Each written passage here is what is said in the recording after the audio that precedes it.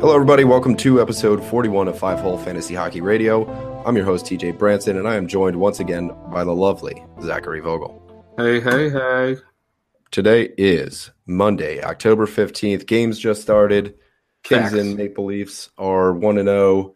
The Canadians are up 1-0 against the Wings, and the Stars and the Senators are scoreless right now. Matthews gets another point. Jake Gardiner gets a point.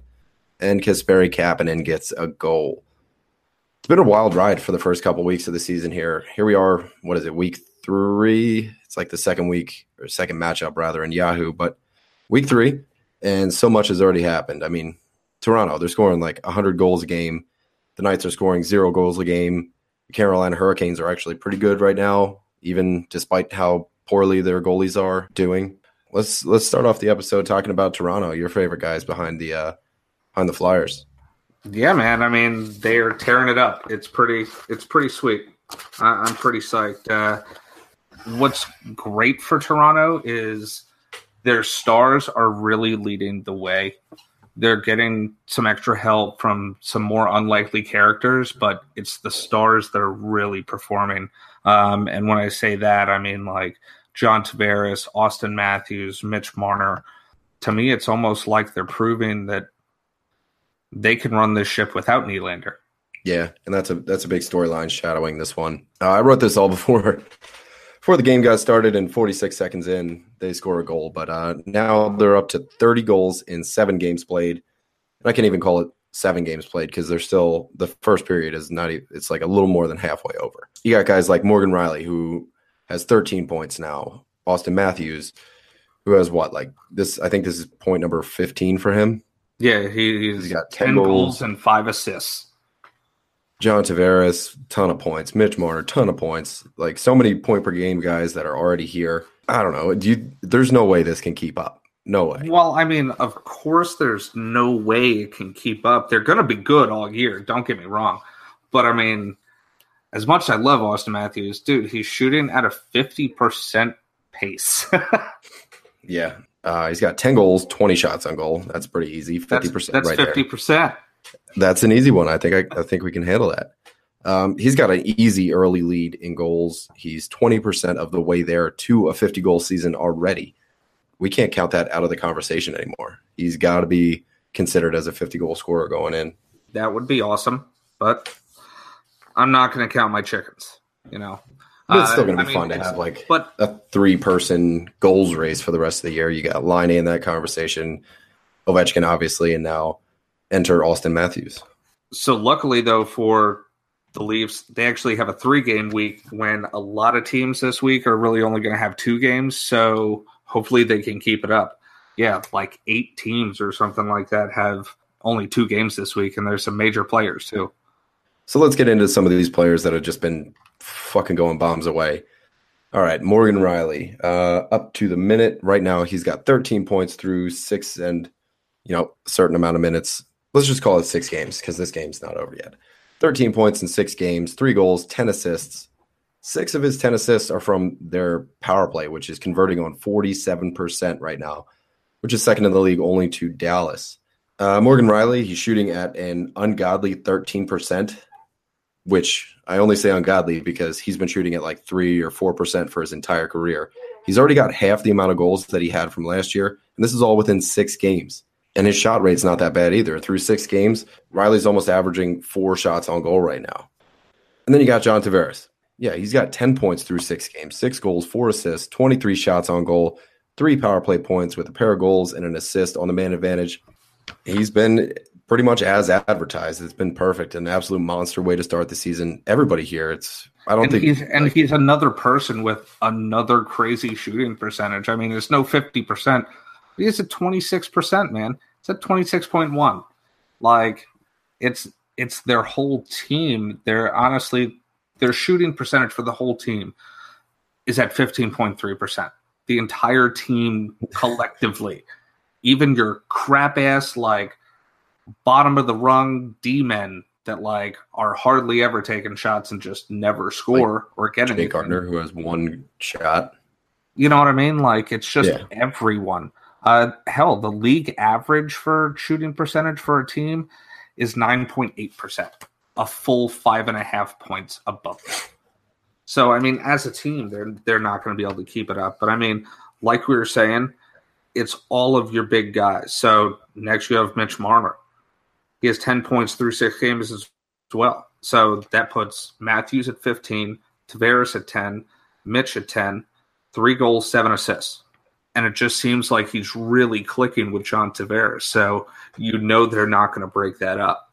And then on top of the hill, like we were saying, is Matthews with 10 goals and now 5 assists during this game that I'm watching right now in the background. And it's only on 20 shots on goal.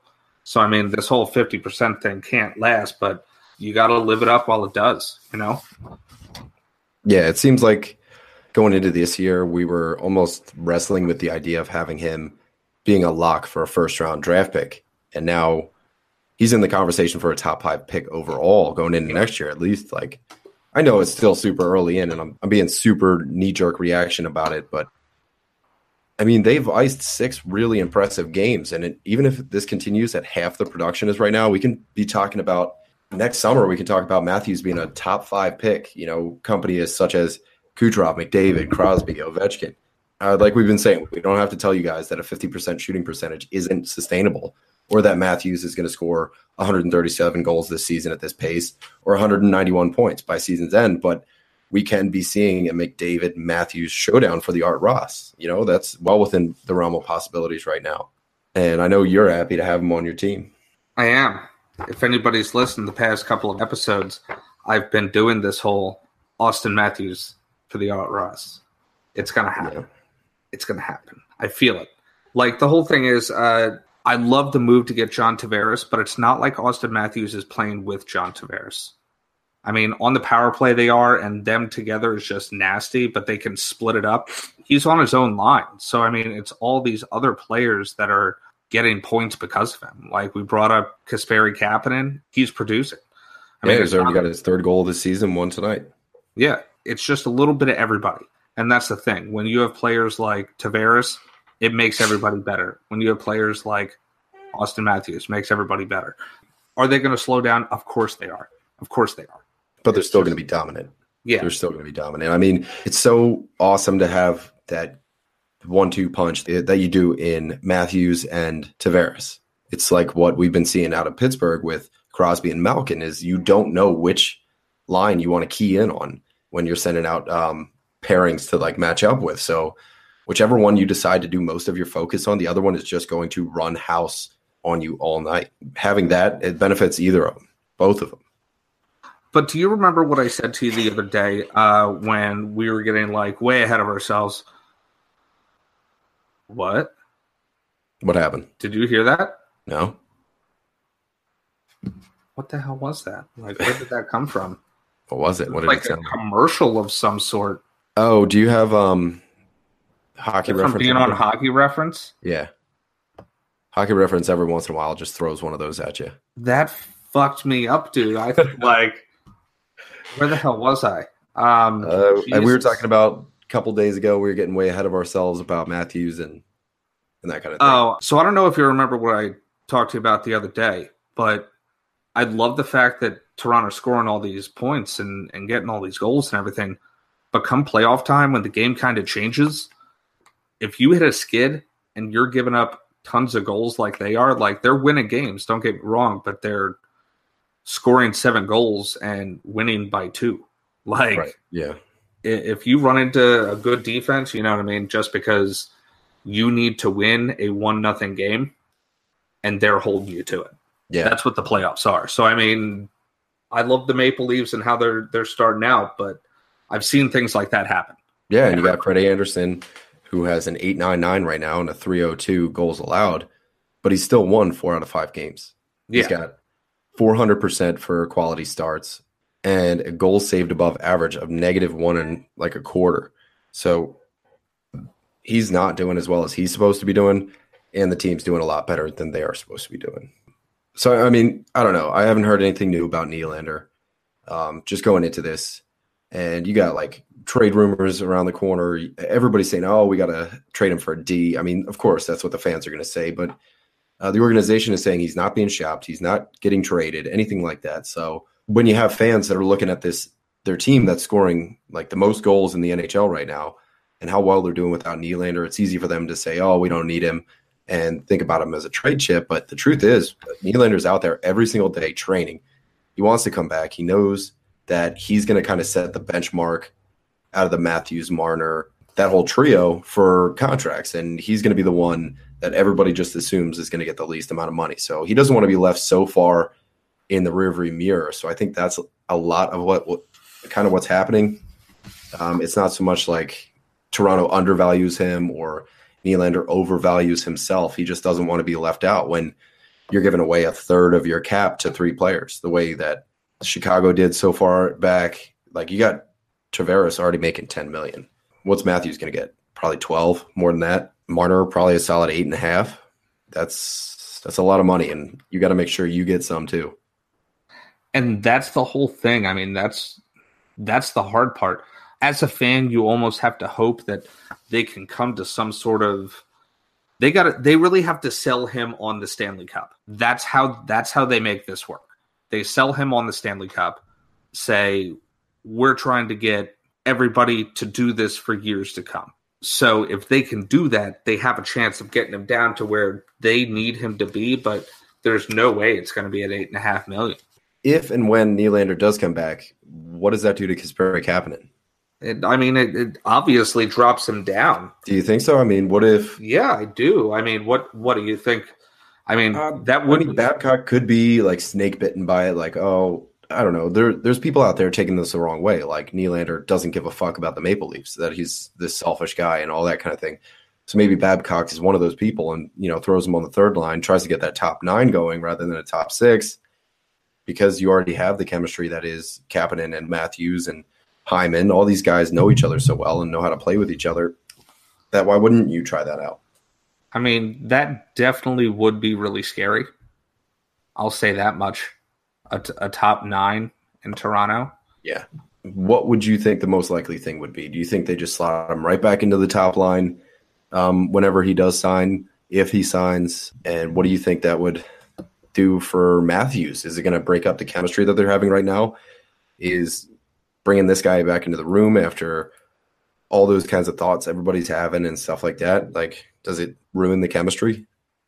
I mean, my gut reaction tells me that he slots back into that top line. I think so too. It's just, I don't know. It's just my gut reaction, just how I feel. Because I mean, it's not like it's not like he'd be playing with bad people on the third line, though. You know what I mean? Obviously, like, if you're a Nylander owner, which I am in one of my many leagues, you want him playing with Austin Matthews. But if he's playing on that third line, chances are he's playing with Nazem Kadri and Connor Brown. That would probably literally turn that third line maybe even into the best third line in hockey, or at least the best scoring line.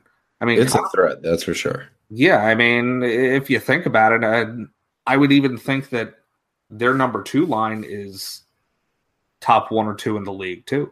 Their second line with John Tavares, Marner, and Zach Hyman. Zach Hyman is a serviceable player, and he's like way, way, way below the people that he plays with. You know what I mean? But that's the whole thing. Like, he's not bad, and like, even if Kapanen goes to the third line, you still have a pretty good third line. Obviously, Kapanen isn't as valuable as he is right now, but I don't know. I'm thinking the first thing that happens if I'm a Kapanen owner is if Nylander signs, I'm trying to trade him right away. Just sell high, sell high, sell high. I'd maybe even think about trading him now. You know, he's on the upswing. I mean, it's not like you're going to get somebody's fucking boat for him, but like, you're going to get somebody, and I mean, at some point in time, Nylander's got to get signed. Everything's coming out saying that they're not like moving him. So like, you got to think that something's going to happen. And I mean, if Kapanen ends up staying on that first line, I'd be surprised, but I'm going to go with no. Okay. So yeah, we can leave that one. So then you got Jake Gardiner. He has now 5 assists in their game so far, including the one from tonight. But it almost feels like he hasn't been there. You got this onslaught of offense, all these goals, and you only got a piece of 5 of them. And it just kind of seems like I mean, right now you have a defenseman that has more points than Erik Karlsson, but it still feels like you want more. You want more. He's only got one shot. I don't know if he has a shot tonight, but he's only got one shot through these games. Yeah, it's like everybody else is doing awesome, and then there's Jake Gardner owners. And I mean, honestly, I thought I would have been interested in drafting him. Hell, I'm still interested in picking him up. If somebody wanted to trade me, I'd be fine with that. Well, maybe I'll trade him to you. For Shabbat, maybe. For Shabbat, huh? Yeah, maybe.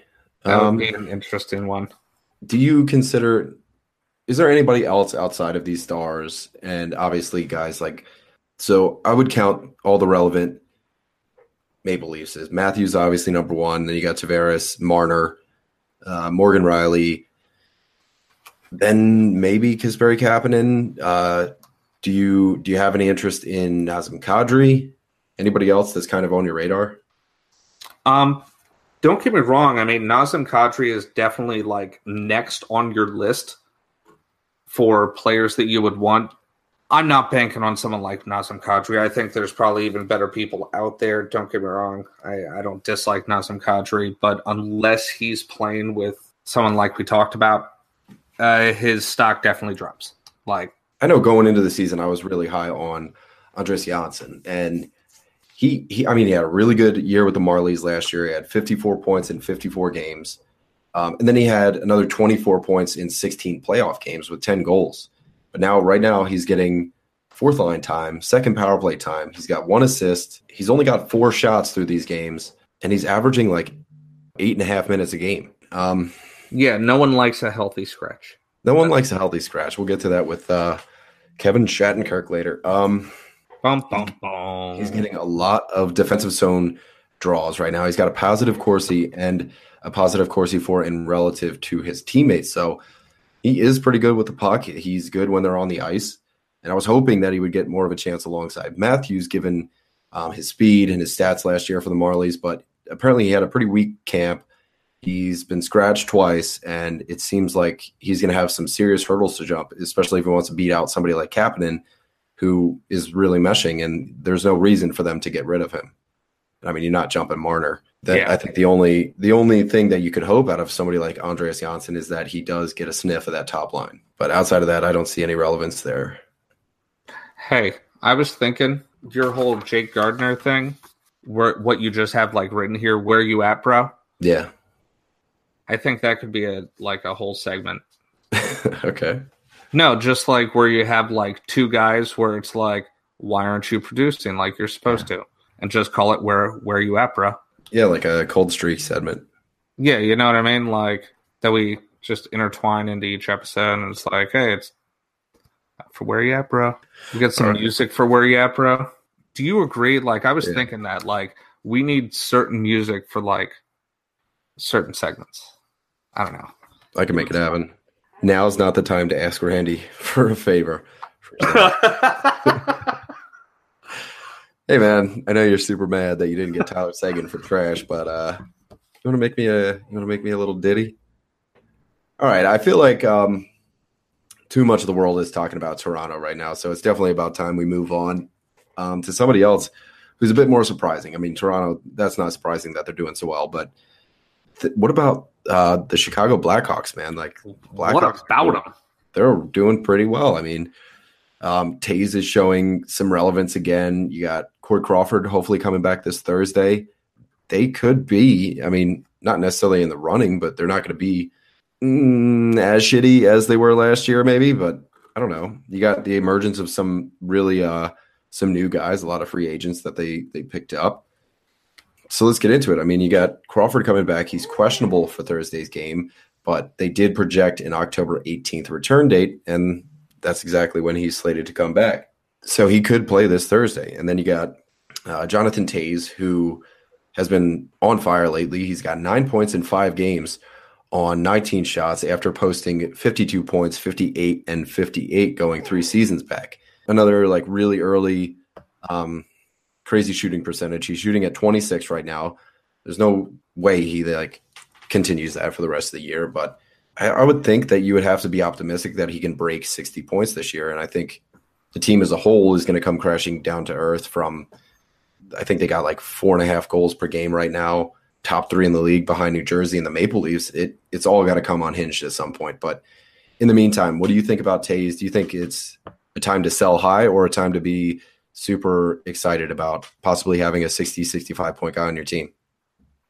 I mean, I talked about it last week. I still think it's time to sell Taves. Prove me wrong, Jonathan Taves, but I still think it's time to sell Taves.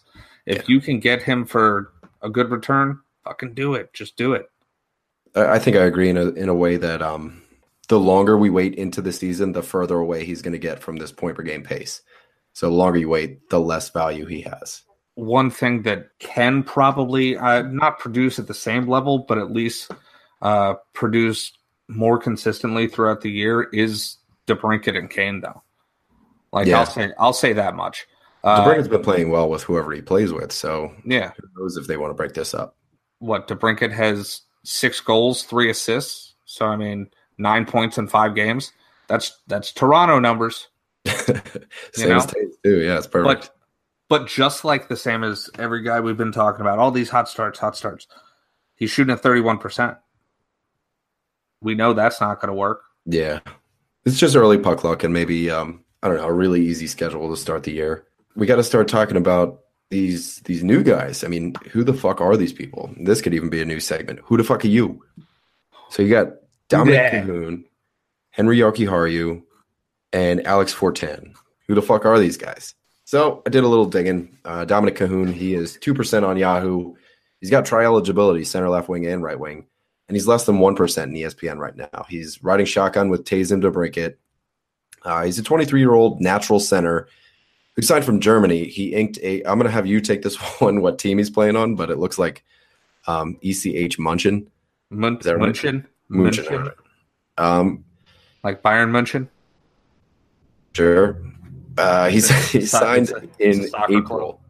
I don't know. Signed in April as an undrafted free agent from ECH Munchen last year and put up 12 goals and 41 points in 42 regular season games. And then he added 4 goals, 10 assists in 17 postseason games. He was given a contract with the Hawks and he made the club out of camp. So now he's got 4 points in 5 games playing with Taves and Brinksy. He's getting less than 14 minutes average time on ice, but did get a little bit of power play time from the second unit, where he only put up 1 shot. But it remains to be seen if he's going to stay on this top line. But so far, there's no reason not to keep him there. He's contributing offensively and defensively. He's got an 81% Corsi and a 3.5 Corsi relative to his team. So again, he's doing good, and the players he's with are doing good when he's on the ice. He's got 75% offensive zone starts. And things are starting to look like they're trending in his favor to keep that spot.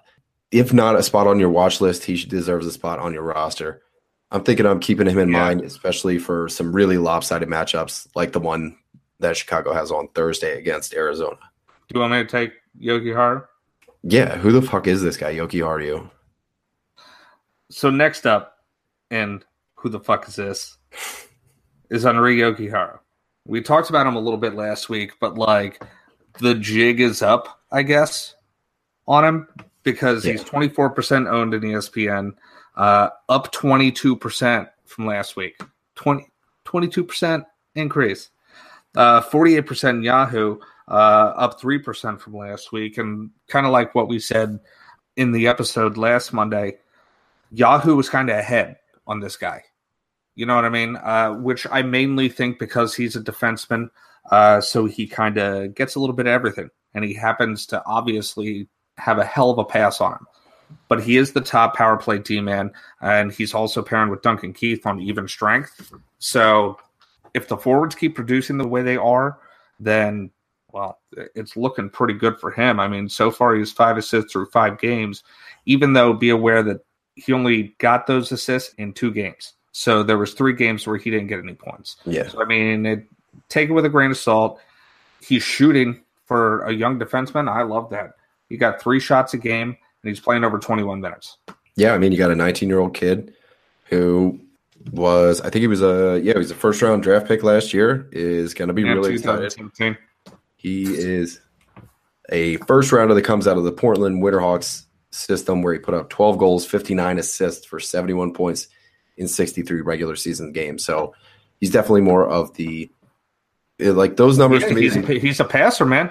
Yeah, those to me look like Klingberg numbers. So maybe he's like a mini Klingberg. I'm probably getting ahead of myself here, but 71 points in 63 regular season games, and he's got 8 points in 12 postseason games. Who doesn't love a defenseman that can pass the puck?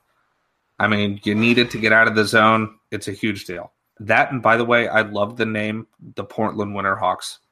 I love the name. That's a sweet fucking name. Oh, we got Desi in the house. Desi. Bubba. Did you hear him? Yeah.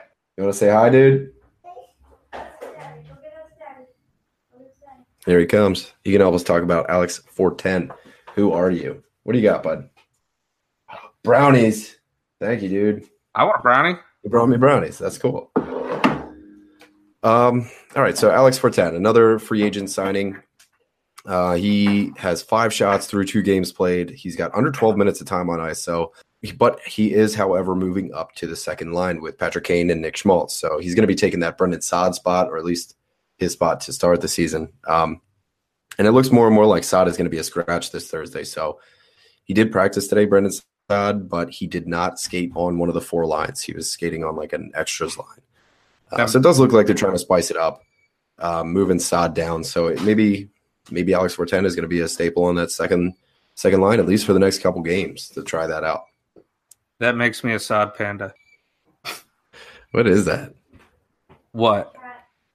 So you got a bunch of new faces in the Blackhawks who could, I mean, there's 2, Cahoon and Yoki Haru, that have already proved that they're relevant. But then you got a guy like Alex 410 who should at the very least be on your radar going into the next game. He's going to be playing Thursday against Arizona. So he could make an impact. And if he does, make sure you're ahead of the curve there. Somebody that is not producing is the Vegas Golden Knights, man. Where have they been this year? Yeah, what the fuck is up, guys? What is up? Only have 2 wins out of 6 games. They're 2-4-0. They haven't even gone to overtime. That was like their thing last year. They go to overtime and then they win. They are second to last, only to the Coyotes, who, by the way, have been held scoreless in 3 out of their 4 games.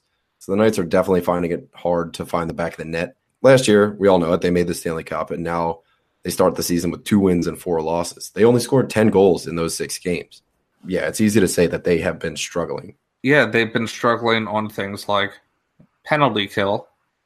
That's 73%. But most of all, their power play. They're 0 for 16. That is easy math. TJ, what is that? 0 for 16. 0%, bud. 0%. That's right. 0 fucking percent. How are you going to go 0 for 16 on the power play?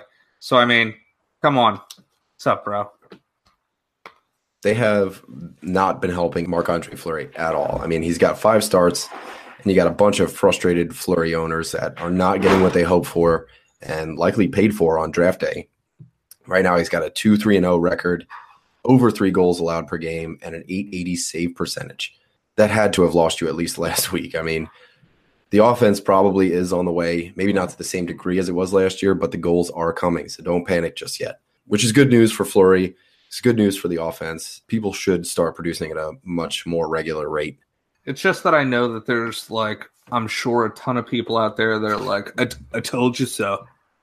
I told you it was gonna happen. Like, all right. It's a little bit too far back down to earth. Yeah. And that kind of like moves us perfectly into these slow starts. Yeah, like slow starts. Let's do it. The whole don't panic list that we're having right now. We can start off with the Kucherov and Stamkos and Hedman owners out there. Like they only have 2 games played, 3 games played right now. They're one of like 4 teams that only have 3 games played. You're looking at guys like Matthews, like Tays, who all have 5 and 6 games played, and Kucherov's just being overshadowed by these guys, don't you think? Yeah, well, I mean, that'll happen when you're not scoring to begin the season. So they did just shellac Columbus, though. I think it was like 8-2 or something. Yeah, and luckily Kucherov did finally get a goal in that one. So I mean, he has a goal and an assist on 3 shots in that game against Columbus. But, I mean, there's these other guys that we've been talking about that are out there getting 2-3 points a night. I mean, that's That's your MO, Kucherov. Stick to it. Otherwise, he's going to come back. I mean, he's a top 10 scorer. Like, he's probably a top 5 scorer almost every year. So don't worry. Pump the brakes. It's going to be okay. But it's a perfect time to at least buy low. To try and buy low. It's probably not going to happen, but who knows? People are finicky. People are finicky. A lot of these guys in the first couple weeks, like, they just panic, and it's a perfect time to buy low on guys that you know are going to get point per game or above, like Kucherov. Yeah, make them feel good by giving them one of your players that are just super streaky right now, and Jonathan Taves for Kucherov. You know what I mean? Oh man, you get Jonathan Taves for Kucherov, I'd shit my pants. I don't know what I'd do. So how about this? How about the San Jose power play, man? The number 1 power play with Brent Burns, Erik Karlsson. It was supposed to end the world. Not so much. Yeah, they just got their first goal against Philadelphia, of course. I think there was like fucking 13 penalties in that game. But Hurdle finally snapped one home with Erik Karlsson and Brent Burns on the assist. So they each got their first power play point.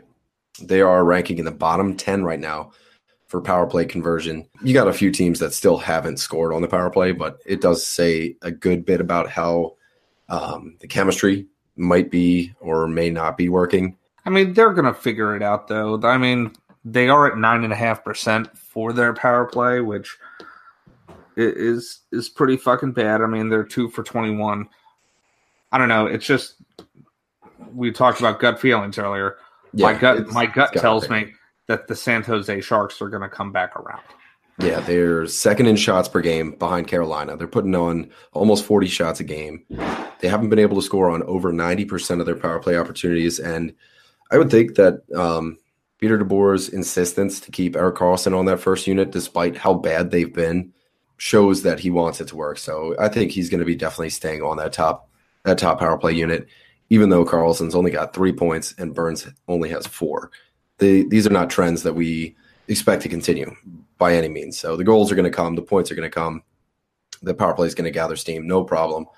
But again, perfect time to buy low. I mean, Karlsson, you might be able to get a Morgan Riley for an Erik Karlsson trade. That might even work out. Woo!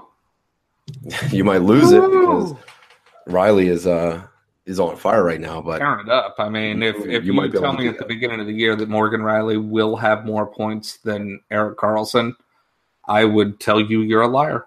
Go kick rocks. I'd tell you you're a liar. Marc-Andre Fleury, another one. We were just talking about it with Vegas and how they haven't shown up yet. You got Fleury, who is really good in the games he wins and really, really bad in the games he loses.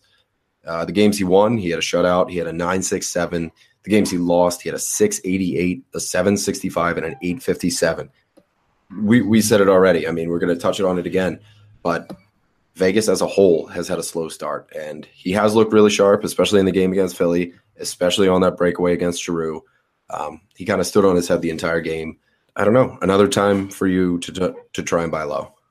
So talking about the slow starts, we'll go over to Pittsburgh, where we always just expect everybody on Pittsburgh to be fucking awesome, like all the time. And, well, mostly, if you're expecting that, you're not disappointed. But Crosby isn't exactly having the kind of season that you would have expected.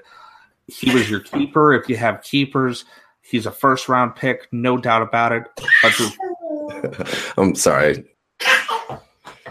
Through the first 4 games, he has 0 goals, 4 assists. I mean, at least he has those 4 assists. They had a couple of big games where he definitely got some points. He hasn't been the Sidney Crosby this year that we're used to seeing. So pretty much just like we've been talking about, this is another one of those opportunities to try to buy low. You have to remember, he's still Sidney Crosby. He's always going to be Sidney Crosby. And if you can buy low on him, do it. It'll still probably cost you, but yeah, it's worth a shot. Taves for Crosby. Jesus. Try it. So who did you just say? What do you Taves mean? For Crosby? Yeah, try Taves for Crosby. You want to try to trade Jonathan Taves for like the top 5? If you could pull it off, people, do it. Give it a shot. Pull it off, then do it. Okay, why don't you head on up to Montreal, where everybody's been surprising. Johnny Drouin, he was scoreless through his first 3 games. He finally hit the score sheet with a power play assist against the Pens in his last game, and he scored a goal tonight. So that means he's got, at the very least, 7 shots through 5 games. Playing with Domi and Lehkonen, and there's a lot of progress to be made here for Drouin. He's working on slowing that cold start. He's got points in the last 2. He's 18% in Yahoo, 42% in ESPN, and I expect him to be I was gonna say that I'd expect him to be more available next week than he was this week, but he just scored a goal, so likely owners are like breathing a sigh of relief. And then you got Jeff Skinner. Going into the season, we were drooling over the idea that Skinner is going to be playing with Eichel. I don't know what this wee shit is. Well, I was pretty stoked about it. I mean, you got Eichel who shoots at like 4 a game, Skinner who shoots at like 4 a game. It was supposed to be a really good line. Not long into the season, Skinner gets bumped to the second line for Connor Sherry, and then not long after that, he gets bumped to power play 2 for Connor Sherry. Now Casey Middlestat is even getting some top power play time, kind of probably just to spark Casey Middlestat into some production, trying to jumpstart him. Like I said, I was pretty high on Skinner going into it, but what can we expect with him going forward? He finally scored a goal and an assist in his last game. He's got under 13 minutes of ice time, and he finally put up his first points of the season. So I know he's like known to be like a turnover machine. He's not exactly a defensive player, but Housley has been commenting on him, saying that he's doing like the little things right. So the problem here is that not that Skinner's bad, it's just that Sherry's been so good, and they've meshed with Eichel. They're putting up good offensive numbers together, so there's no reason to change it. So why wouldn't you just keep Skinner? Don't fix it if it's not broken. A perfect example of that. How high do you value Sherry right now? Would you consider trying to buy low on Skinner, or are you trying to sell Skinner? What are your feelings on Jeff Skinner? I mean, I've never really been a huge proponent of Jeff Skinner. I thought his big season 2 years back was against the rule instead of the rule. I like Connor Sherry. I don't think they're going to move Connor Sherry off that spot. He's just a hardworking player, and that's what they need. I just think, in general, he just skates harder than Jeff Skinner. Jeff Skinner is just shooting the puck as soon as he gets in. He is. Yeah. I see him do it a ton of times. I see him do it all the time. So, I mean, he's getting shots on goal, but, like, it's honestly, there is such a thing as empty shots. You know what I mean? Just because somebody has 6 shots on goal doesn't mean that, look at the scoring chances. It's a lot different. Okay, so moving on, we're going to get into a little goalie situation, and that's Jake Allen and the St. Louis Blues in general. So through 4 games played, they're 1-1-2. I will say this. They seem to be losing close games. I'll give them that. But Jake Allen isn't helping his situation any. He's let in 17 goals on 122 shots for an .878 save percentage and over 4 goals per game. Yeah, you can't do that, man. That's how you end up with 1 win and 4 starts. That's what happens. Yeah, especially, I mean, we thought they were going to be just like a crazy offensive powerhouse going into the season. Now, I will say this, just like everybody else that we've been talking about with these slow starts, I am definitely interested in Jake Allen. I would trade for Jake Allen on a discount in a fucking second. By the way, the Leafs just scored. I believe it was Mitch Marner. No kidding.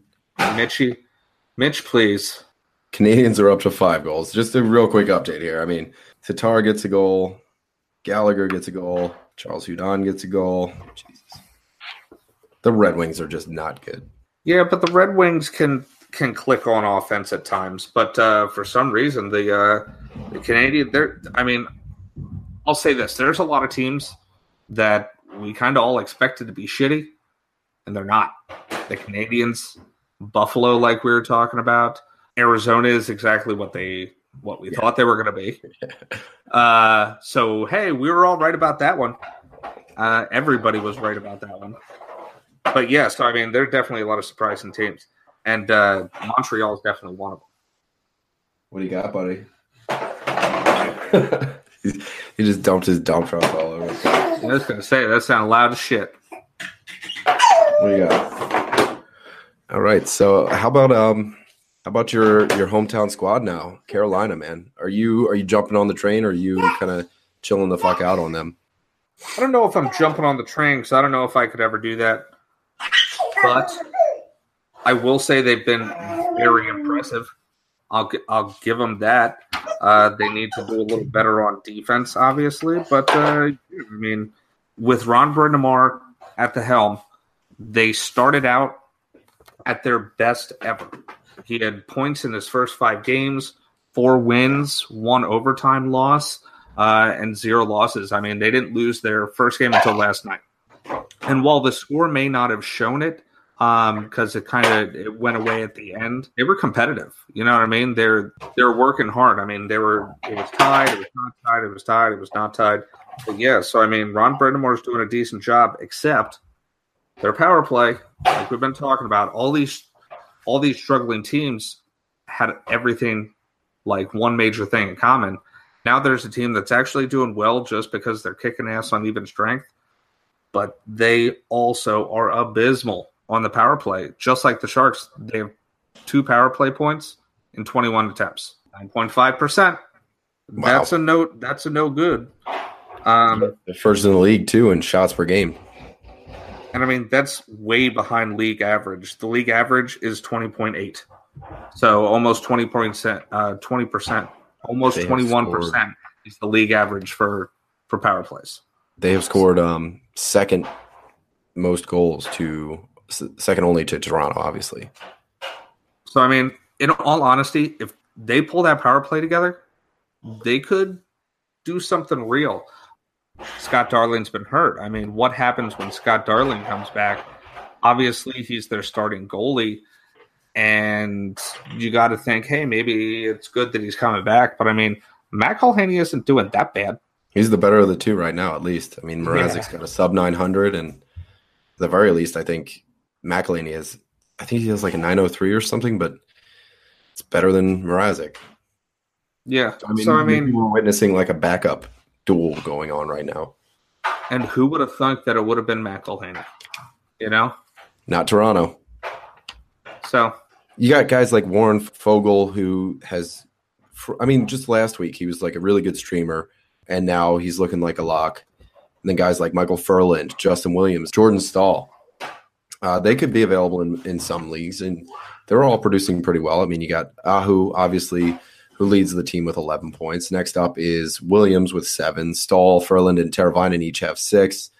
Obviously, the goaltending situation is something to stay away from, but they have almost like the same problem but the same strategy as Toronto. Outscore the other team. That's it. Who cares about defense? Just outscore them. Yeah, and I mean, I even picked up Furland last week. He got me an assist. I was happy about it. You know what I mean? Hey, you get me anything. I'm fine with everybody getting 1 point a game. That works for me. But like you were saying, Jordan Stahl, he's probably been the biggest proponent of this whole thing. Obviously, Sebastian Aho is going to get his piece. Justin Williams has kind of like had a rejuvenation. Now he is owned like pretty much 50% in each kind of league. ESPN, 46%. Not too bad. He's out there in half your leagues. But that is up 22% from last week. And it always seems like Yahoo kind of has a little jump start on all these things. He's at 51% in Yahoo, and that's only up 5%. So, like, people kind of had the drop in Yahoo last week. Hey, Desi. There he is. What's up, bud? Say hi, bud. Here.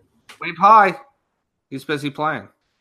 He's got, like, those letters from it's like you put the letter in the letter-shaped hole board. Nice. Got, like, all the vowels out. Putting them in his dump truck and flinging them everywhere. It's great. You can't put a V in an E hole, you know what I mean? Another good story that's coming out of the NHL, I mean, obviously before his concussion, is Elias Pettersson. I had to make sure to say that one right. He is concussed, or at least has concussion-like symptoms. He was looking like the real deal. He's got 8 points in 5 games and 3 assists on 13 shots. He's got 4 power play points, and he's looking like a hold in many leagues. So now may be your best time to bite on, maybe find the Pettersson owner in your league, and maybe they're worried, oh, he's hurt. What if he comes back, and he's all scared of the NHL, blah, blah, blah. Say whatever you have to get somebody biting on selling him. He's got a 40% shooting percentage almost, which is a bit wary, but at this pace, he's going to wind up taking over Horvat for the top line duties, and he's going to be playing with Besser, and Sven Berchi, I think, holds that top left wing. So he's going to get better deployment. He's going to win the Calder. I'm going to agree with most of the hockey community right now and say he's going to win it. I will say he's electric to watch. Like, he's fun to watch. It's fun watching Vancouver games because Elias Pettersson and Brock Besser are on that team. Yeah, it's a really good wave of young players coming through. I will say I love some of the teams just embracing going young. I like that idea. The Maple Leafs did it a couple of years back, and now their going young thing has turned into players are becoming serious fucking players. Vancouver's got a good thing going. They've been smart, and I think they're going to trot out Adam Gaudette as the second line center now in place of Elias Pettersson. He won the Hobie Baker. He's another really good prospect out of their camp. So keep an eye out for Adam Gaudette. One thing I would like to say about Pettersson is he's one weird looking dude. I don't know if you've seen him, TJ, but he's one weird looking guy. He looks like a human version of a giraffe. Hold on, I gotta look at his face now. Like, he kind of looks like Ross's character from Madagascar. That's who it reminds me of. He was very lanky. David Schwimmer. He got beat up. Did you see that hit? Yeah, I did see that hit. Oh, man. Yeah, you got 2 games for that one, man. I had to bring it up. I had to say it. Kevin Shattenkirk, man. Where to begin here? He's been scratched. He played less than 8 minutes against Carolina the other night. And then he came back after the scratching and played 17 and a half against Edmonton. So, I mean, he's got to be in the coach's crosshairs right now. He's got to do something to switch up his game to get out of the doghouse. He's a -4 with 11 shots through 4 games. Maybe this is a wake-up call. Maybe it'll work. But this has got to have a lot of Shattenkirk owners thinking about dropping him. So what would you say to those guys? Personally, if it were me, I would find it hard to just drop him. I would think you got to stick it out. I know I would if I had him. If you want to sell him, you're selling him low. You're not helping yourself out. And one thing I can guarantee you is if you drop Kevin Shattenkirk, I mean, somebody else is going to pick him up. It's not like he's going to be there for you to think about it. Someone's going to take him. Unless you're in a really shallow league, where there's like a lot of defensemen available. I would definitely hold Kevin Shattenkirk for now. It's still worrisome, but we'll see. He's still got that top power play time. You mean those really shallow leagues, like the ones where you look on ESPN and it's like John Tavares is 99.7% owned. Yeah. What is that 0.3%? 2-team leagues. Do you have 4 people in your league? And even if you did have 4 people, John Tavares, I would want John Tavares. Yeah. Like, what fucking world, unless your categories are like something so off the wall. You know what I mean? Yeah. I don't know. I find that odd. As far as Kevin Shattenkirk goes, I would say hold off. Just take a deep breath. Hold off. Don't drop him. If you must get rid of him, you got to sell him. But remember, you're not going to get what you were expecting when you drafted Kevin Shattenkirk in return. So it's a real low blow. If he's only going to be playing 17 minutes a game, I mean, in the future, then at some point in time, you really got to take a serious look at the situation. Goal. All right, let's get into some of these injuries. You got Justin Schultz out long term. Going to be missing 4 to 6 months after he suffered a fractured ankle this past weekend. That's a rough one. So you got Olli Mata and Jan Rikola. I think I'm saying that right. Bubba. They're running the second power play unit right now with Daniel Sprong, Derek Brassard, and Dominic Simone. It's kind of weird not to see Jake Gensel getting any power play time, but nonetheless, still something to keep an eye out on. So if you do have an IR spot and you think Justin Schultz he's probably a bottom of your decor type of defenseman anyway. I mean, is he worth a stash on IR, or is he somebody that you're just dropping? Justin Schultz, I'm keeping your Justin Schultz. You're keeping Justin Schultz? You don't consider him like a bottom of your roster kind of D-man? He's probably on the bottom of my roster, but I mean, decent D-men are hard to come by. It's not the easiest thing. For the time being, I mean, I would say keep him. So for me in general, I'm trying not to get too ahead of myself at any given time. You know what I mean? I'm not trying to run before I walk. I usually have my two spots that I like to rotate through, and I think I'd be able to find a spot for Justin Schultz, personally. So say you didn't have an IR spot. Are you dropping him? Yeah. Yeah, 4 to 6 months. That's February at the earliest. So, I mean, especially if you're in Yahoo and you have IR Plus. Yeah. Stick 2 people in there. At least I have Nylander just chilling in IR Plus. That's a nice little feature. All right, so kind of a smaller one here. Ryan Getzlaf, he missed 4 games due to a groin injury, which isn't expected to be serious. He was placed on retroactive IR today. This is going back to October 6th. So his first game could be as soon as Wednesday against the Islanders. In the meantime, you got Henrique filling the top line, which is going to be short-lived because as soon as Getzlaf gets back, Henrique loses that spot. Yeah, and I mean, the Ducks are hurt in general. I mean, it's not just Getzlaf. They obviously have Corey Perry out for quite some time. They just got Ryan Kessler back. And I mean, Jakob Silfverberg just got hurt last night with an upper body injury, left questionable and did not come back. Like you said, I mean, you're kind of looking towards Wednesday. At least they have a couple of days off. They can get their feet underneath them. Yeah, hopefully Getzlaf can finish resting up what he needs to do and get better. And only time will tell with Silfverberg if he'll be staying in or not. But I mean, in the meantime, you have guys like Sam Steele who got a look on the top line. Troy Terry's getting bounced around right now. Raquel moved down to the second line with Kessler at the moment. Max Comtois seems to be pretty safe on that top line. So maybe you can safely assume that when Getzlaf gets back, Troy Terry gets moved back up to that top line. Ricard Raquel can move over to the left side, maybe bumping Maxime Comtois down. So a lot of this is hanging on, like these lines in Anaheim are so fluid just because of how much they're dealing with injuries this early in the season.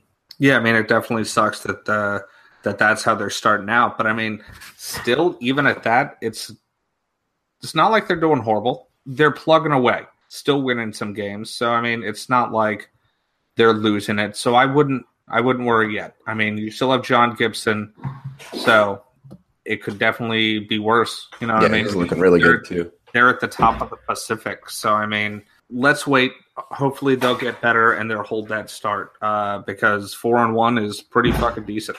So, yeah, well, 4-1-1. Sorry. All right, so another big one that just came out. Well, not just came out. He was placed on IR. Paul Stastny was placed on IR. And he was dealing with a lower body injury that has kept him out of the past 3 games so far. Stastny's got no points through 3 games, but he does have 10 shots on goal. So he does have kind of a slow start going for him. He was expected to be this playmaker who was going to mesh really well with Pacioretty, who's a natural goal scorer. But then today, news came out that the injury is going to keep him out a lot longer than originally expected. They originally expected it to not be that bad, but it could be more than 2 months that it keeps him out. So if you do have an IR spot, it is worth stashing Stastny in your IR spot. But in leagues without an IR spot, maybe now's the time to drop him. I can't see burning a roster spot for 2+ months. And for those of you that do have Paul Stastny and you're trying to fill that spot, I mean, possibly look towards Thomas Nosek, who's going to be taking that second right wing spot, and he'll be playing with the Erik Karlsson and Max Pacioretty line. So, I mean, that's just a little tidbit. That's most likely who's going to be continuing to slot into that second spot. I mean, Haula, he's only got 1 goal on 14 shots through 6 games this year, so he has seen a bit of a dip in time on ice, averaging over 17.5 minutes, but he has not broken 17 in his last 3 games. So, I mean, there is a replacement, but, I mean, even Paul Stastny wasn't doing as hot as he should have been, so tit for tat there. Freddie Anderson, he is missing the game tonight with Garrett Sparks in goal. In place of him, he's day-to-day with a knee injury, and they say he should be good to go for the next game.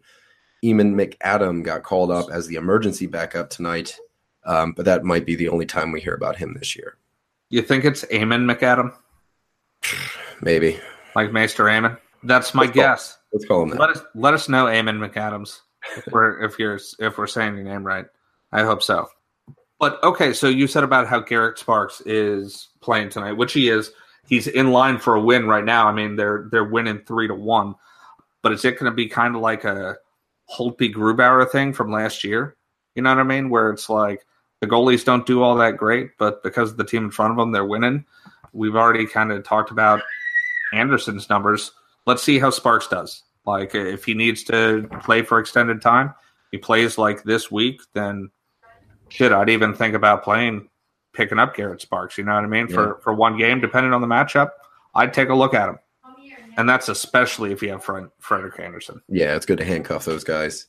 So next up, we got Dustin Byfuglien. He is out with an upper body injury. Dmitry Kulikov is replacing him at even strength.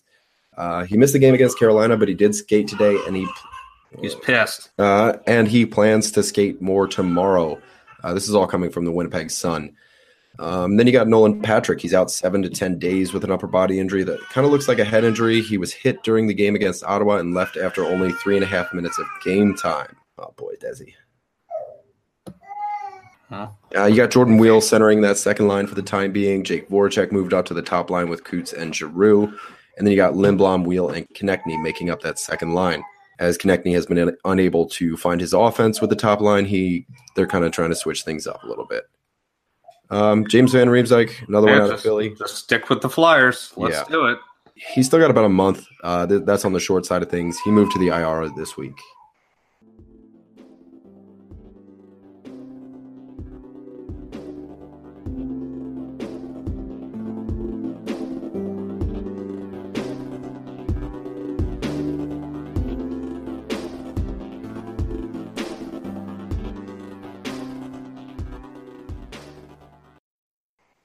Did not want to brush his teeth. Did he do it?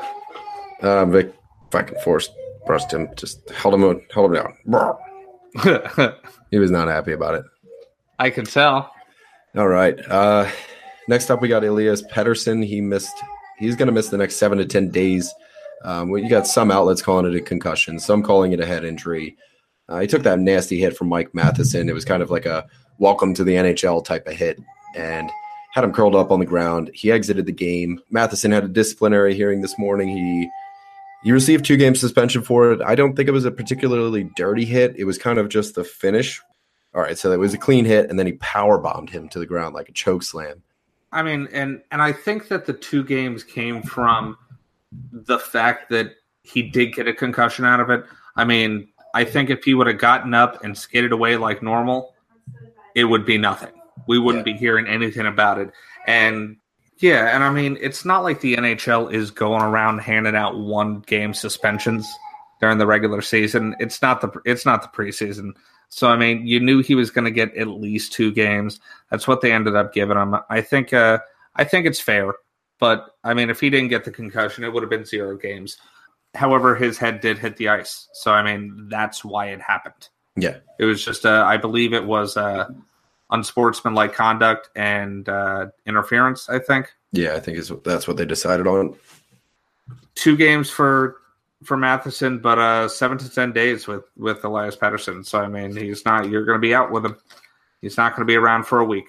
So it's a good time for Adam Gaudette to prove it. Jaden Schwartz, the team believes that it's either a foot or a leg injury. They believe that it's not too serious. So right now he's listed as day-to-day. He's been kept out of the last 2 games following a 19-minute showing versus the Flames last Thursday. Sammy Blaze is getting a short look on a line next to Shen and Perron on that second line, second power play. Second power play still featuring Alex Pietrangelo right now, but rather than Vince Dunn, it is Colton Parayko who's getting the flavor of the week treatment on power play 1. So a little bump to you there. Parayko getting that number 1 power play exposure. I mean, I don't know what you've seen of St. Louis games, but I mean, Blay is fun to watch. I mean, he's a quick kid. He's got decent hands on him. So, I mean, I actually like Blay a lot. Good to see him up there then. And he's got a really cool name. So, I mean, that doesn't hurt your chances as far as I'm concerned. So next up, we got another one of my players. We're going to go with Jonathan Quick. He is expected to skate today, and he's going to be facing shots tomorrow. We're hoping that he's going to be back later this week. Well, at least I am. I'm hoping he's going to be back later this week. But until then, stick with Jack Campbell. He is your go-to goalie in Los Angeles as of now. So next up, we have Ryan Dzingel. A lower body injury kept him out of Saturday's game, and it's going to keep Dzingel out of tonight's game as well. The top six in Ottawa has kind of gotten a makeover here. You got Mikhail Bodker up with Duchesne and Colin White, and that's the top line. And then you got Brady Tkachuk and his red-hot play right now. He's playing with Zach Smith and Mark Stone, which isn't a bad line by any means as far as what Ottawa can come up with. But for right now, I mean, top six, it's a good look. Colin White's even getting power play one time in the interim. Now let's get into some happier stuff, man. Let's talk about some people that have come back. So as we kind of touched on a little bit earlier, let's go right back to the Ducks. So you got Ryan Kessler. He's back through 3 games. He has an assist. He's putting 2 shots per game on net. He has a couple of PIMs, and I mean, that's where he's going to help you out. He's not that point per game player that everybody's looking for, but he is playing with Raquel, with Getzlav being out. Maybe in these next couple of games, especially while Anaheim has a decent number of games. I mean, they're one of the teams with what's that? They do have 4 games this week. Yeah, I mean they're one of the teams with a decent amount of games. So Ryan Kessler might be a good pickup, especially in category leagues. I mean, I'd be looking for him in Yahoo like 100%. Yeah, at least he's back, but we'll see how that goes. Yeah, and I got him he got a goal in his first game back, and like you said, he got an assist. He hasn't let me down so far, so it's better than whoever I dropped to get him. Matt Murray. This one was it was kind of quick. It all kind of happened. I mean, everybody heard about how he was hurt, and then before you know it, he's backing up Casey DeSmith on Saturday when they played the Montreal Canadiens, I believe. So they do have a couple of days in between. I think they play. They don't play till Wednesday. So Sunday, Monday, Tuesday. Yeah, I think they don't play till Wednesday. Murray's got a couple days to get over it. Looks like the injury scare was a bit overstated, but it is worth saying that this is his 3rd concussion now in his 4 years in the NHL. So it's getting up there, and we hope that this doesn't continue. At the very least, create a pattern. And then our newest favorite player in the world, Denny Cholo. Yeah, man, let's do it. Denny Cholo. He back. So after an impressive first 3 games, he missed the next 3, but he is slated to return tonight. That game's only at 1-1. They're in the second intermission right now. Oh, it is 6-1, bud. Why ESPN must be behind. Why is my phone not up to date? Well, shit. Did he get a point? Who, Cello? No. It was Andreas Athanasiou, Tyler Bertuzzi, and Vronic. And then, I mean, you got 6 Canadian goals. Druin got a pair, Plekanec got 1, Tatar got 1, and Gallagher got 1. Oh, and Charles Hudon. I pressed on the wrong name, like the wrong game. Well, look at that. Well, at least I picked up Tyler Bertuzzi today, and he's on the 1 goal that that Detroit got. It's better than nothing. I'm getting my ass kicked, by the way. Are you already? Oh, my God. Chucky has 24 points. Oh, he's got Brendan Gallagher and... Yeah, he's got a lot of Montreal going. Okay, well, it is what it is, you know? Okay, so next up we got Andrew Ladd. He returned and scored a goal in his first game back. Midway through the game, Ladd and... I can never say this guy's name. Beauvillier. They switched spots, and Ladd was skating on the top line with Barzal and Bailey, while Beauvillier played the next few with Filppula and Komarov. Yeah, that's not exactly the best of line mates. Getting tongue-tied, man. Tongue-tied. The Islanders will do that to you. Ugh. Jesus. So, all right, I'm just going to blow through this one here. We got all these line changes. I mean, there's tons of line changes, but I want to tell you guys about the ones that are the most impactful to your fantasy lineups, and maybe some streamer suggestions throughout the week. Tampa, as previously stated, Kucherov is now playing with Palat and Johnson. So the first line is right now, it's surprising to see that Stamkos moved over to the wing. Braden Point's getting a look on that top line with Yanni Gourde. So your top six is Yanni Gourde, Braden Point, and Steven Stamkos. Second line being Palat, Johnson, and Kucherov. I think we already went through all the Anaheim top six. You got Raquel down to the second line with Kessler and Cagliano. And Silfverberg, when he gets back, maybe he'll be on a line with Henrique and Comtois, depending. Obviously, there's so many moving parts in Anaheim. So you got Getzlav up in the air too right now. Moving over to Boston, you got Ryan Donato moving to line 3. Joachim Nordstrom is winging David Krejci and Jake DeBrusk right now. So it looks like they're kind of like cycling people in to see that is on the top power play unit to see who's the best fit. And right now it's Anders Bjork who's getting that chance right now. Last week it was Ryan Donato. So they're trying out a lot of looks up there, just trying to hash it out now that Rick Nash is gone and Torrey Krug's not playing either. Columbus, real quick, Anthony Duclair is getting a look at line 2. And you got Oliver Bjorkstrand going down to line 4. Dallas is shaking things up again. You got Radulov on line 2 with Spezza and Nishushkin. And Blake Como getting another sniff on that top line. It's time they kind of move some things around down in Dallas. Yeah, they need to sort things out. It's time they need to spark something. Like something's got to give. I hope it works. Blake Como hasn't really come up on my radar at all. He's not doing too much offensively, but if he does, it's definitely worth noting that he's on the top line with Ben and Sagan, who are red hot right now. Florida, Nick Bjugstad is out day to day, and Dennis Malgin is subbing in for him on the top line right wing spot right now until Bjugstad can get back. New York is this is another one that's just like kind of crazy. Like every single day it's different. So you got Philip Hudel, who's moving up to the second line left wing now. He was playing as center earlier in the year, and now he's playing left wing alongside Kevin Hayes and Matt Zuccarello. Buchnevich was benched for a good part of the third period in the last game, and Jesper Fast is getting a whack at the top line there. And there's so much going on in New York to where it's almost like your guys' guess is as good as ours as far as what the lines are going to look like tomorrow. But they're trying out so much stuff. Maybe one of the most exciting things that I noticed just going through the line combinations this week is that Derek Brassard is playing left wing to Sidney Crosby. We all know him as their go-to third-line center since they picked him up at the trade deadline. So the top line right now is Brassard, Crosby, and Gensel, with Rust, Shahan, and Hornquist on the third line. And the second line is obviously Hagelin, Kessel, and Malkin in the middle. So it's a good time to try Brassard out for a game. That beginner's luck stuff with Crosby gets magnified. And I kind of have that feeling about this one. He didn't do much with it in that Montreal game. He only had one shot on goal in 18 minutes ice time, but they look like they're going to give this one another shot, and definitely keep an eye on Derek Brassard. If you're playing DFS, he's going to be a cheap one. If he's available in your league, maybe try it out if you got a roster spot to burn when they're playing.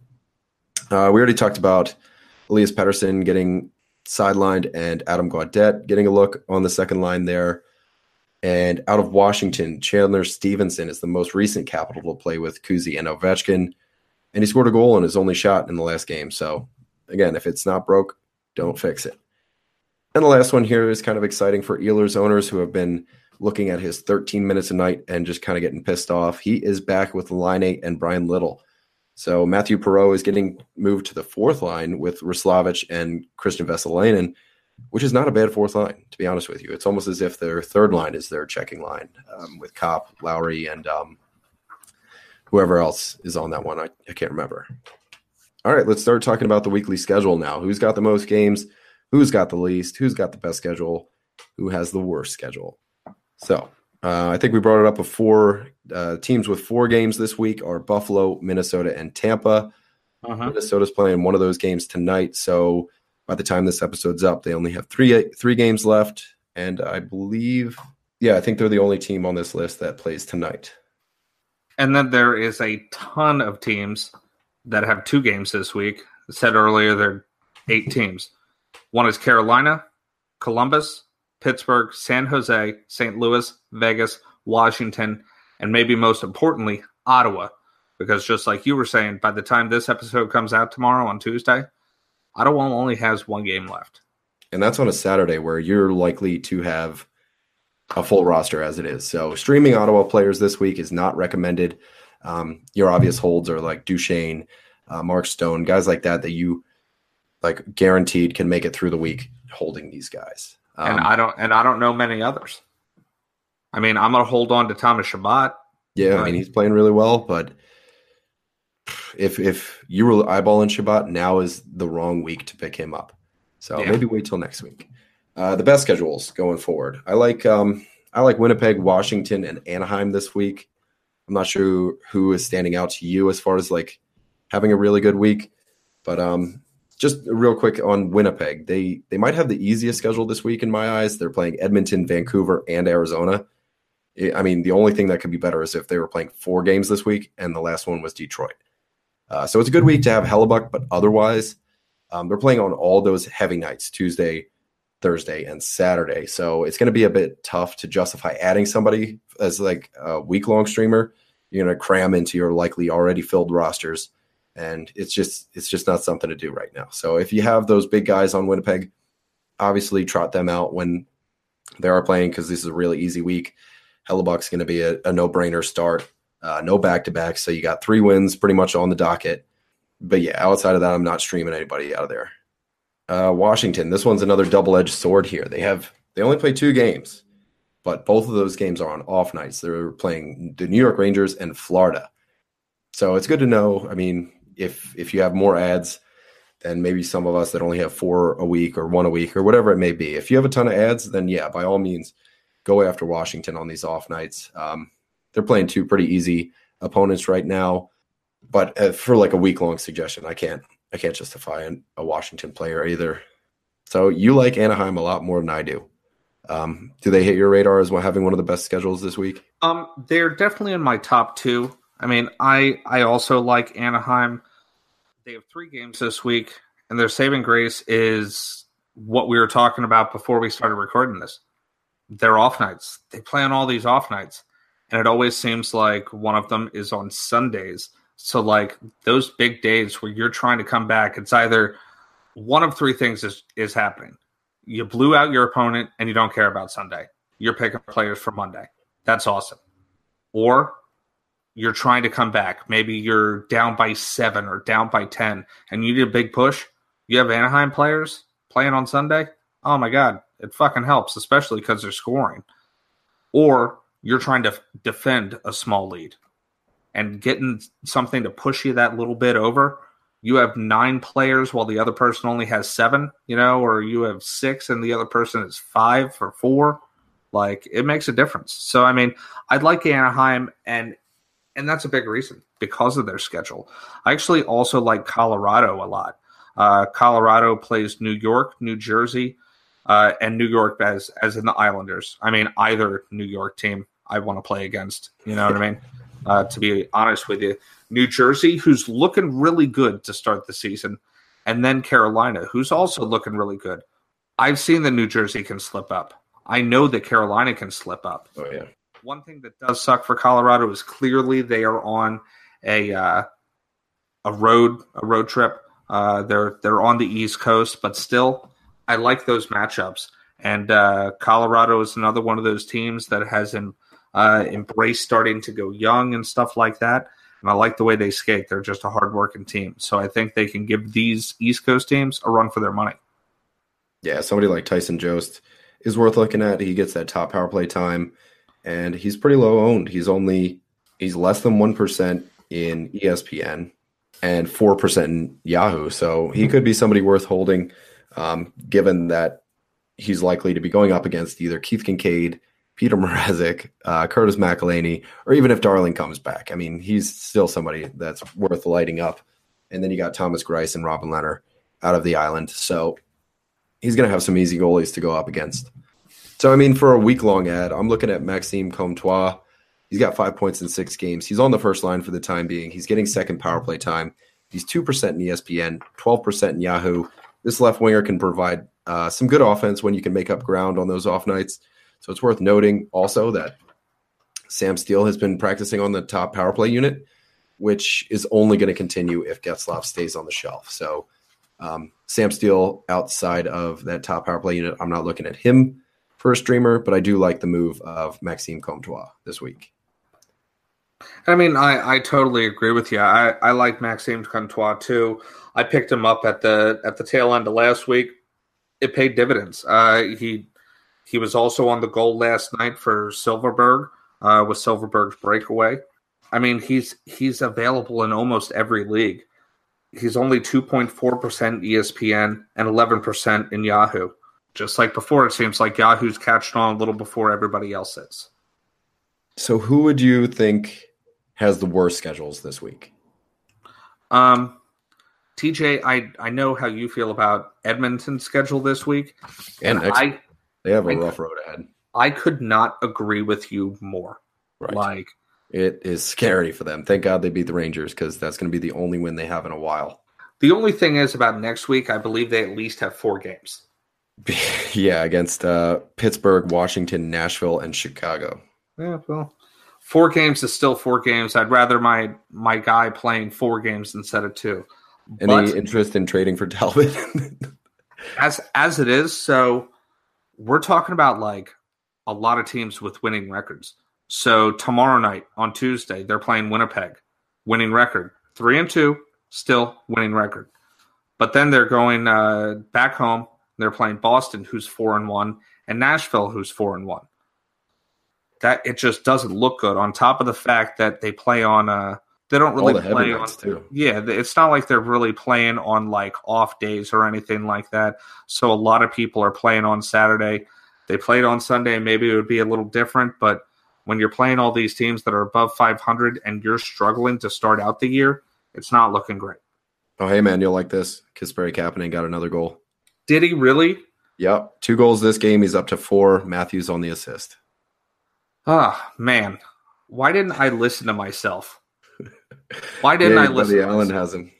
I hope that y'all heard me last week when I told everybody to pick up Kasperi Kapanen, and now he's fucking tearing it up.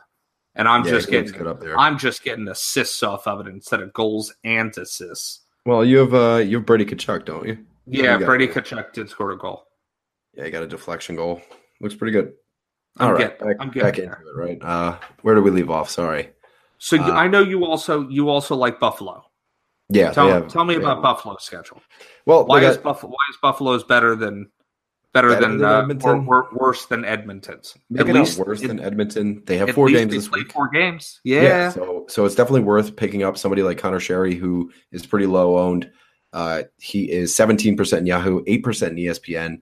And if nothing else, you can get 4 games out of the guy. He's first line, top power play. He's got dual wing eligibility. Definitely somebody to hold for the week, although, I mean, you're going up against really rough opponents. You got the California road trip, and you got Vegas tomorrow night. So you got Vegas, and then LA, San Jose, and Anaheim. So it's going to be hard for them to score goals. Not a good time to have Carter Hutton right now. Anybody else, I'm looking at him, Connor Sherry especially. Okay, so you said about Buffalo right there, and one game out of the week, I like Buffalo. I like Buffalo a lot. Against San Jose? Actually, against Los Angeles. So if Quick comes back this week, it's going to be a much harder matchup. Well, if Quick comes back this week, then maybe I don't like Los Angeles as much. But right now, Quick isn't back. If Jack Campbell is playing, and they're on a back-to-back, on top of the fact that this back-to-back that they're playing is at Los Angeles and at Anaheim. Now, I'm not sure which game Carter Hutton is going to start out of those 2, which is your starting goalie up in Buffalo. I'm kind of thinking that with them playing on Sunday, I don't hate their schedule. And I don't really hate them against Los Angeles either. They play a couple of struggling teams, being Vegas and San Jose. So, I mean, it's not the worst schedule in the world. Yeah, I think Edmonton's got a really bad one coming up. And don't sleep on Okposo either. I'm not sure what his ownership is, but yeah, I mean, if he's available, give him a shout. I mean, he's available in a decent amount of leagues. I'm just saying. I'm throwing it out there. All right. That being said, let's move into our daily streamer segment. I think we touched on a couple week-long ads that'll be good for you. Let's just go day by day. So like we said earlier, it's Monday. It's 9:47 on a Monday now. And this won't be up until Till tomorrow. tomorrow, tomorrow afternoon. So we're going to start with the Tuesday matchup. Which one do you like? Which one do you see as being the best matchup to pick somebody up for? I personally like Minnesota going against Arizona. And in that matchup, I'm leaning toward Charlie Coyle. In fact, I picked him up myself after I wrote this because maybe I just talked myself into it. In ESPN, he's 13.7% owned, and in Yahoo, he's 9% owned. So, I mean, he's a solid pickup that's going to be out there in most leagues. For this segment, I'm always looking for like a little bit deeper look. But with Tuesday's matchup against the Coyotes, they're pretty fucking abysmal. You know what I mean? Even though Charlie Coyle hasn't lit it up exactly, he has kind of spread it out, to be honest. He has 1 goal, 1 assist, 4 PIMs. One of those is on the power play, so at least he gets some second power play minutes, even though he is on the third line. But with this matchup, I mean, let's be honest, most of Minnesota's top 6 is already gone. Yeah. And remember, Charlie Coyle is still going to get you a couple little things, like he's going to get you some hits and blocks. He's going to help you out. I'm telling you, Charlie Coyle, decent matchup for Tuesday. Well, what about somebody like Zach Parise? I like Zach Parise. I would think that Zach Parise is much more owned than Charlie Coyle. Well, you'd be surprised. I'm looking at it right now. He's 15% in ESPN, and I'm going to look up Yahoo, and 25 in Yahoo. So he's definitely available. He's getting added at a pretty decent rank, at a pretty decent rate. So now's definitely the time to catch on to somebody who is within that top 6 and could be available. And he scored a goal tonight. Yeah, definitely a good look. It done happened. The matchup I'm going towards for Tuesday, I like that Pittsburgh-Vancouver game. Pittsburgh's at home. Derek Brassard is 13% in Yahoo, 42% in ESPN. He's going to be alongside Crosby, and they're going to run train on Vancouver. Look for Brassard to get at least a couple apples. He might get 1 assist. He might get 2. I don't know. But my feeling is that he's going to hit the score sheet there.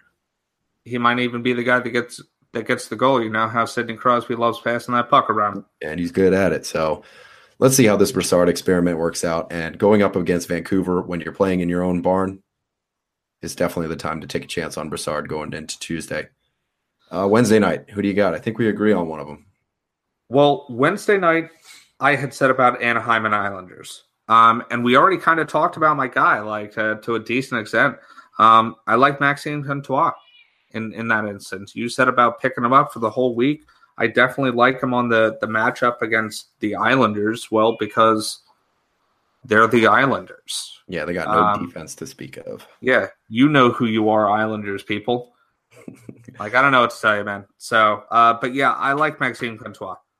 We won't pound it in there too hard, but he's a decent pickup, man.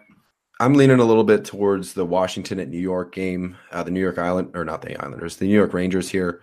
You got Washington at home. It's going to be a high-scoring game. Jacob Vrana is 12% in Yahoo, 2%, actually under 2% in ESPN. He's had kind of a poor showing so far, but his shot rate is pretty good. He's got 15 shots through 5 games played. Second line time, he's got Backstrom and Oshie on the same line. That's not a bad look. So he's got 11 shots in his last 3. And I guess I would add in that if Chandler Stevenson is out there on that top line still, he's going to be worth a look as well. All right, moving into Thursday, probably the most intriguing game of the week, in my opinion, is the Tampa Bay-Detroit game. Why is that intriguing? Well, just because Tampa Bay is Tampa Bay, and Detroit is giving up the most goals per game in the league, almost 4.5 per game. They've given up 4 goals tonight against – oh, wait, no, I'm thinking about the other one. They've given up 6 goals against tonight. They're just leaking goals. Oh, the Red Wings just scored 2. So, I mean, they're still giving up 6 goals. Another Athanasiou one. No Denny Cholo just yet. But you got so much going on in Tampa's top 6 right now. There might be some diamonds in the rough to be had there. You got Alex Killorn, who's getting power play 1 time, and then you got Yanni Gourde on line 1. Palat and Johnson are with Kucherov at even strength. You got Tyler Johnson, who's under 40% in ESPN, under 30 in Yahoo. Palat's even lower than that, 15% in Yahoo, under 5 in ESPN. Yanni Gourde's not somebody you can look at to pick up. He's 86 in ESPN, 77 Yahoo. After that crazy 60-plus point year he had last year. He's not likely to be on your waiver wire, but if he is, grab him. So anybody from that top 6 that you can find or getting power play time, And then you got the Chicago-Arizona game that looks to be pretty good too. And you got Dominic Cahoon, like we talked about before. He has 2% ownership in Yahoo and less than 0.5% in ESPN. So definitely worth a look. Top line, Taze is red hot. The Brinkat's red hot. Dominic Cahoon's going to put up points too. So those are some good streamer matchups for that night. You're picking all these one-sided games, man. You're picking all these one-sided games. So, I mean, so you're picking a game that you think is going to end up being 5-1, and then another game that's going to end up being 6-0 or 6-2 or something like that. Dude, I want fucking points. I want points flying just all over the place. I want a high-scoring affair. That's why I am going to Pittsburgh versus Toronto. There is going to be a barn goals galore. So you're picking. So you want points from a game that is 5-1. I want points from a game that's going to be fucking 6-5. Yeah, I'll give you that one because in a game that's 5-1, you probably got your better guys getting benched towards the later half of the game, and something that's like 6-5. Everybody's playing 110% all 60 minutes. So you do have a good point there. And for that game, there's a couple of different ways you can go. So, I mean, I like Ron Hainsey. Ron Hainsey is not maybe the guy that's on everybody's radar. Well, he's definitely not on everybody's radar. And just like with Karina, I'm going to go moderately deep on this one. In ESPN, he's 2.2% owned. In Yahoo, 4% owned. He's out there, fellas. He's out there, guys. But he still plays on Toronto. I know he's gotten me a couple of points. He's worth a pickup. On top of the fact that he plays with Morgan Riley, and we know how he's doing. That top line, they are just scoring. There's points to be had there. So he's either. So you're telling me he's either playing with Austin Matthews or John Tavares? Okay, I'll take him. He just doesn't have that sexy kind of name like Morgan Riley or Jake Gardner. He could be somebody like a really good depth option, like you were saying. And then for Pittsburgh, out of just guys who are pretty much going to be available in a ton of leagues, I'm going to go with Carl Hagelin. Okay, Hagelin playing where he's been playing for a while. Now that he hasn't been playing on the top line with Crosby, he got stuck on the second line. But then again, maybe you're not stuck on a second line if you're playing with fucking Kessel and Malkin. Yeah. In ESPN, he's only 0.5% owned. In Yahoo, he's 2% owned. He's out there. You're telling me for a daily streamer, a guy that plays with Malkin and Kessel isn't worth picking up? I don't know what else to say. He's definitely worth a PTO. That I can't wait for this game. I can't wait for this game. I'm going to have it on at work.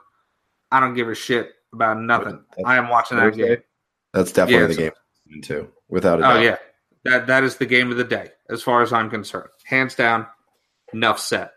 All right. On Friday, there are only 3 games. You got Nashville at Calgary, Minnesota at Dallas, and Florida at Washington. So pretty much anybody that you can pick up out of these guys is a good move.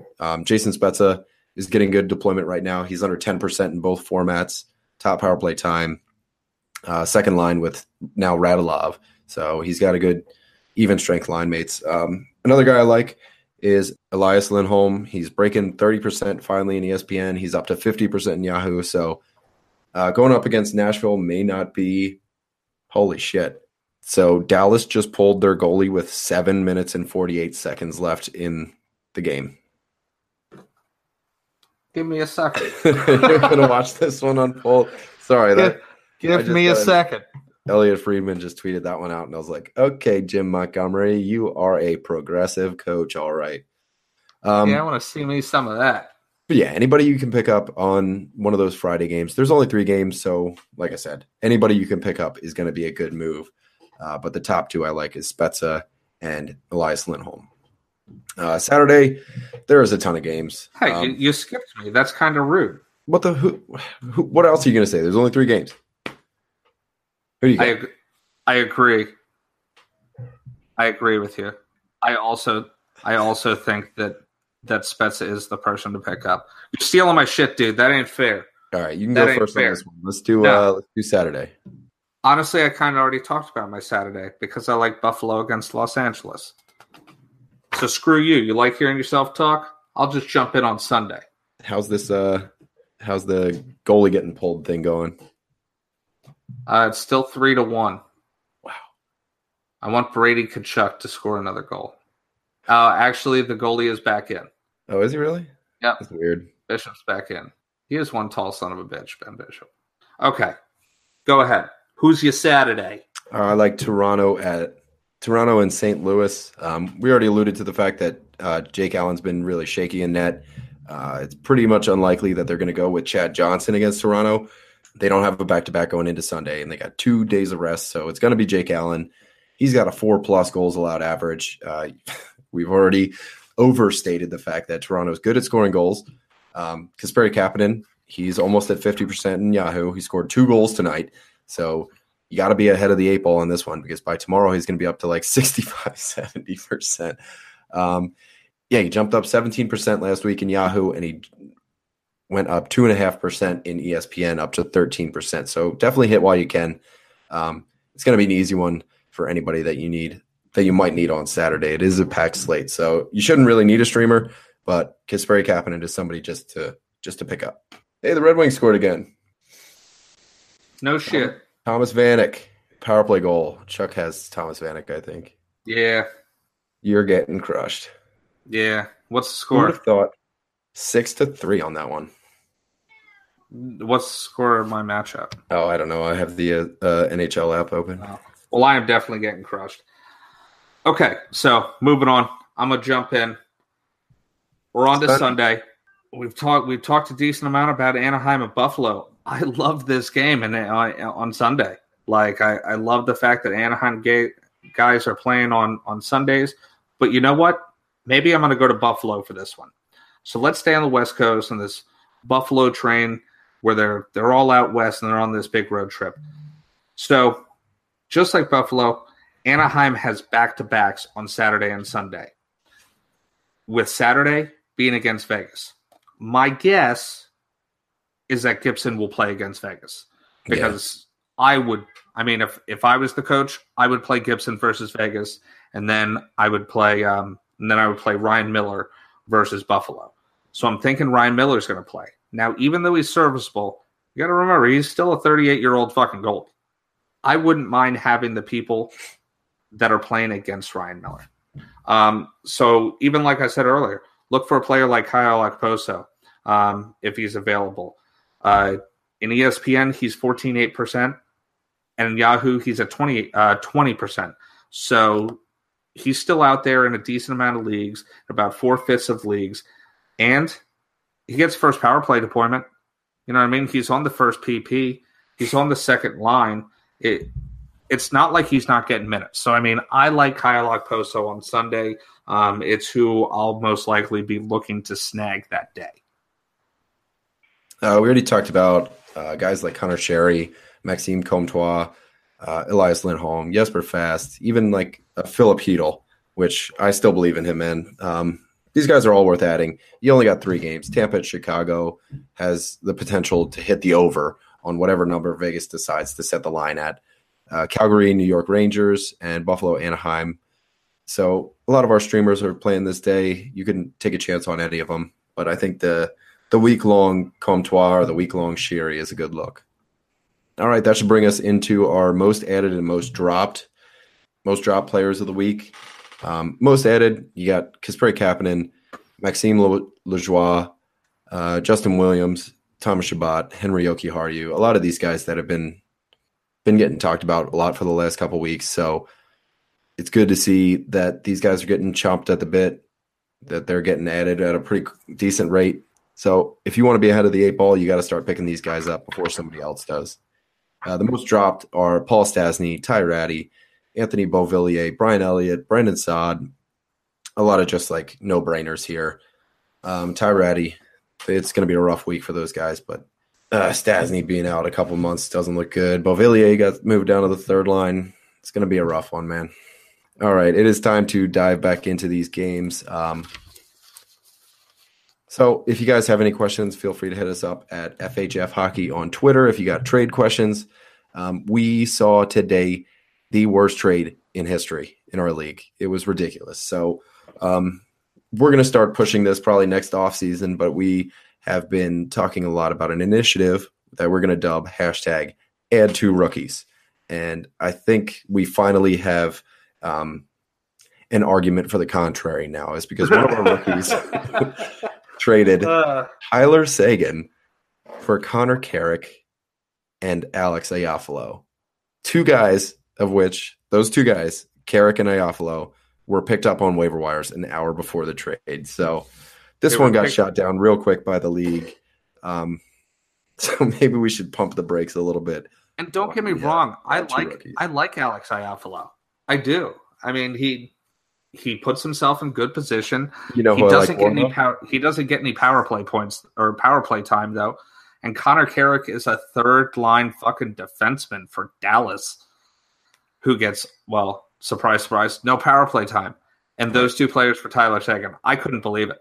Yeah. I couldn't believe it. Can't stand for that. It's So and this is the whole thing. So what we're trying to get at is it's great to have new people in your league, but you got to help him. So like maybe the guy that was going to get Tyler Seguin is really fucking pissed, and believe me, he is, because he got told, no, you're not getting Tyler Seguin, and he thought he was getting the greatest deal ever, which he would have been. But you also have to look out for those other rookies that don't exactly maybe know what they're doing. You know what I mean? So they look at that and they're like, okay, well, maybe that's not so bad. Honestly, I feel like it's my job. I feel like it's my job. It's your job. It's everybody else's job. When somebody's getting hosed, there's either two things going on. They're not really sure of what they're doing, or there's something going on. Yeah, it's ignorance or it's collusion, both of which were worthy of a majority veto by the league. And I'm glad that one got turned down, because Randy's team looks good enough as it is. He's got Bergeron, Panarin, McDavid. Defense is a little weak, but he's got Holtby, Rene, and then you just throw Tyler Seguin on top of that, and it's going to be an unstoppable team. So, and I mean that's fine as long if he trades for Tyler Seguin, as long as he's trading an equal trade.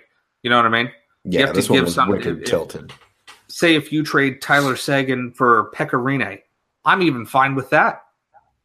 Yeah. Say, hey, I really want Tyler Seguin. I have an extra goalie. It's a good goalie. I can get a really good player for it.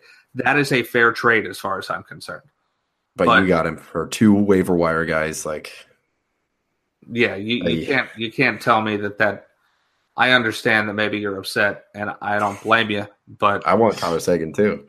Yeah, and I wish I could trade anybody for the two guys that I picked up today. You know, tell me about it. Move them right away. Okay, guys. So I mean, that was a little glimpse into our life. Tell us your funny stories, your horrible trades, because this kind of stuff does happen. But also remember, be patient with the guys that are young to the league, because that's how we spread this wonderful game that we all play. You know what I mean? You bring new people in so that they find out that, okay, this is awesome. Because honestly, we have two other people in our league that are doing really well, Randy being one of them that made the trade, but it's his first year playing fantasy hockey. You need those good young people to well, not young, but like new people to do well. Yeah. Because it's gonna bring more interest to fantasy hockey, and that's what we all really want. Yeah, it's a good sport. It is a niche, but it's always fun to have more people in your league, more people in the community, stuff like that. So as we were saying, come to us with any of your crazy trade propositions or anything like that. We've been getting a lot of feedback on the Twitter, people coming to us for like trade advice. I mean, if they should move somebody, drop somebody. If you guys have any of those questions, we're always available, and we try as hard as we can to get back to you. Outside of that, feel free to leave us a review on iTunes if you are digging it. And if not, just don't leave a review, I guess. But yeah, guys, we love you. We'll see you next week, right? Love you guys.